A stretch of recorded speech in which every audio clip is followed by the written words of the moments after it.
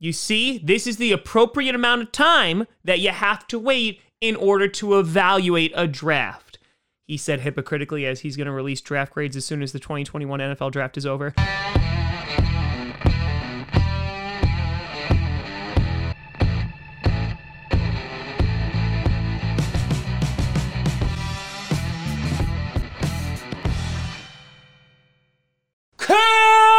Posse Packer Nation. Welcome to another episode of Packcast, the podcast where you don't have to be a Packers fan, but it sure does help. I'm your host, Tom. At least we got Jaire Alexander in this draft, Grassi, and today we're gonna be throwing it back. And no, it's not Thursday, on a Monday, and we're going to be grading the Packers 2018 NFL draft, the first of Brian Goody McGoody Gunst's tenure. Did he strike out or did he strike gold?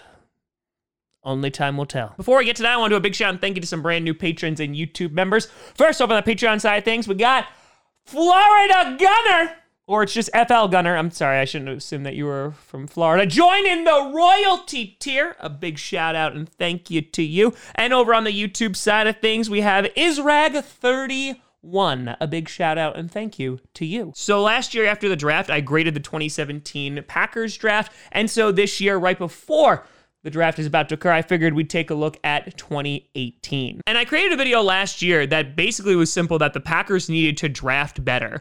And while for the 2018 draft, you've had a home run pick in Jaire Alexander, the rest of the folks, the jury is still out on them. And considering all the scrutiny that the Packers got last year for drafting for the future, it's going to be imperative that the Packers pick well this year. But again, we're not going to know if they pick well for another 3 years. So again, all those draft grades that come out afterwards, it's just those initial reactions. None of these guys have taken an NFL snap. Will I do them? You're absolutely right, I will, because they're fun to talk about. But in the end, they mean absolutely nothing. But it's entertainment, so are you not entertained? So in the 2018 draft, the Green Bay Packers held 10 picks.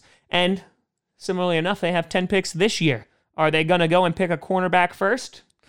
Maybe. Starting off with the first pick, their number 18 overall pick, the Green Bay Packers traded up in what would be the first of 3 consecutive trade-ups in 2018, 2019, and 2020 to get their corner, Jaire Alexander, who, oh boy, has been a stud, and not only just a stud muffin, have you seen those eyes, but honestly, on the field, one of the best corners in the NFL. In those 3 years, he's played 44 games, has had 4 interceptions, 41 passes defended, 2 forced fumbles, a sack and a half, 151 solo tackles, and hell, he's even had a safety. I was on Kirk Cousins. That was a great day. Jaire Alexander has been like the shining beacon of cornerbacks in that cornerback room, considering that there are others who are either inconsistent or have yet to develop. Jaire Alexander, yeah, he's an incredible football player, and he's about to get paid a crap ton of money. The Packers will definitely be exercising his 5th-year option, and boy, oh boy, are they going to be paying out the nose for Jaire Alexander in a couple of years. Then with the number 45 overall pick, the Green Bay Packers selected a guy that fans were telling me we should pick him in the first round because they were obsessed with him.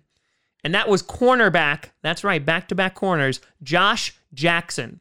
And listen, when this pick originally happened and all the lead up to the 2018 draft, I remember it very, very vividly.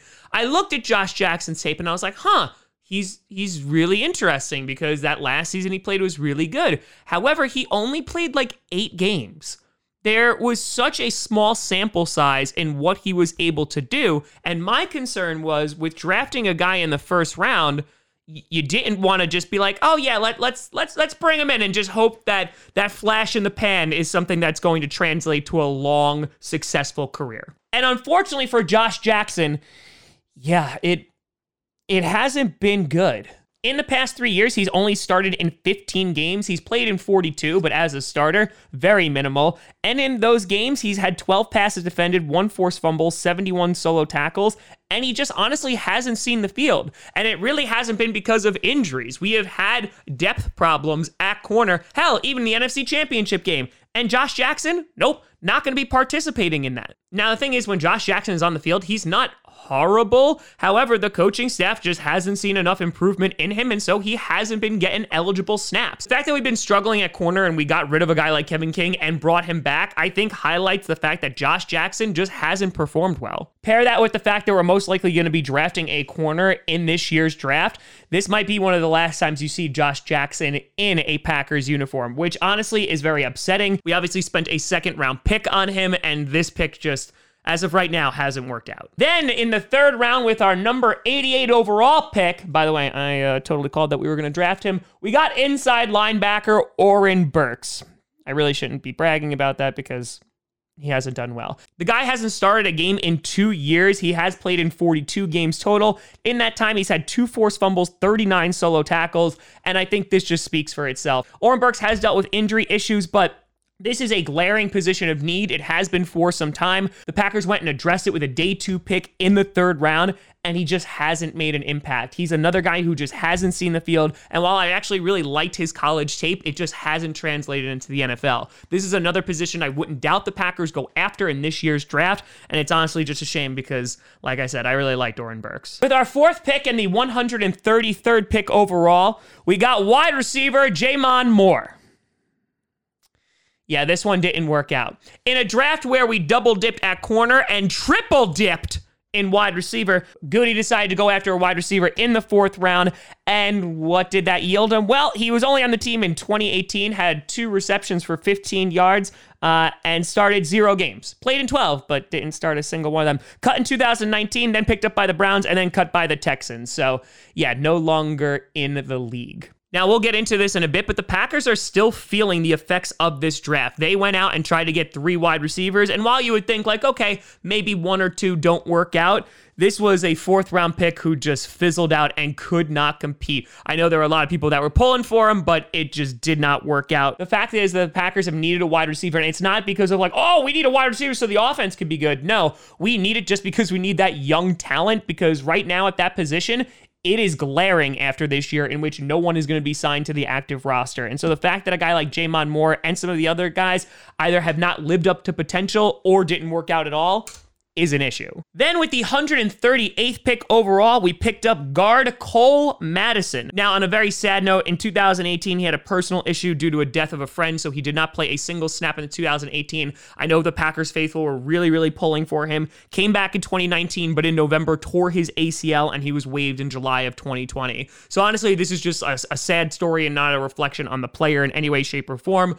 But he is no longer on the team, is currently a free agent, and unfortunately, that's the tale. Then with the 172nd overall pick, the Packers decided to go for a punter, and that was J.K. Scott. They drafted him when he was 12. He is now currently 15. Now, the good news is J.K. Scott really didn't have to do a whole lot last year, and he only punted 46 times. However, the issue has been consistency, in which J.K. Scott sometimes has an amazing leg, and it just flies, and it's just wonderful. And sometimes it barely goes 20 yards, which is a bit of a problem.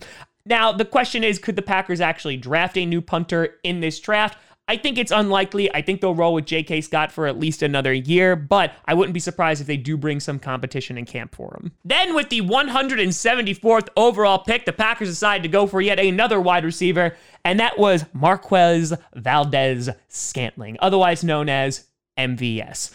MVS, there is a polarizing figure, to say the very least, because MVS can just torch a secondary, catch an amazing deep ball, tied with Tyreek Hill for the amount of deep touchdowns last year, and he could also drop a lot of balls and also fumble the Colts game away, and it's infuriating. When MVS is on, he's great. When he's not, you just scream and cry into the void. Over the past 3 years, he started in 48 games, has started 32, has had 97 receptions for over 1,700 yards and 10 touchdowns, 6 of which were in 2020. And I will say, besides the drops every now and then, and of course the Colts game, MVS did improve this year. In the NFC Championship game alone, he was phenomenal. And I really hope the fact that they ended the year off on a high note bodes well for him because, one, we drastically and desperately need a weapon, especially with that kind of speed.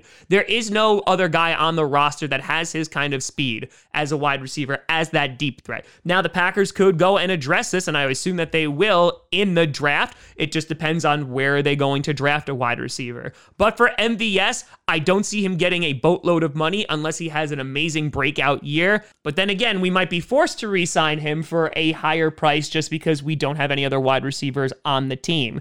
But considering it's a contract year, this is MVS's chance to either make it or break it. Then with the 207th overall pick, the Green Bay Packers selected Equanimeous St. Brown, otherwise known as ESB or EQ, depending on who you talk to. Missed all of 2019 and has played a total of 24 games, has started 8, has had 28 receptions for 445 yards and 1 touchdown. It's really difficult to try and grade EQ considering that he just hasn't seen the field a whole lot. And again, this is at a position where there's not a ton of competition, which doesn't bode well for EQ. Depending on what the Packers do with the draft concerning wide receiver, this might be one of the last times you see EQ in a Packers uniform, depending on how much competition they wind up bringing in. But it's another contract year for him, and yeah, he really needs to prove it. Then with the 232nd overall pick, the Green Bay Packers went after defensive end James Looney, who played a whole 3 games in 2018 and was ultimately cut in 2020. Obviously, with these end of the draft picks, they're a total crapshoot, but for James Looney and trying to get a defensive end, this one, it just didn't work out. Then with the 239th overall pick, in a rare move because long snappers almost never get drafted, you got Hunter Bradley, who has been our long snapper since 2018. Hasn't had competition in camp, but has done pretty good. I know a couple years ago he had like 1 really bad snap, but other than that, really nothing to write home about, and he's been pretty decent, so nice job, Hunter Bradley.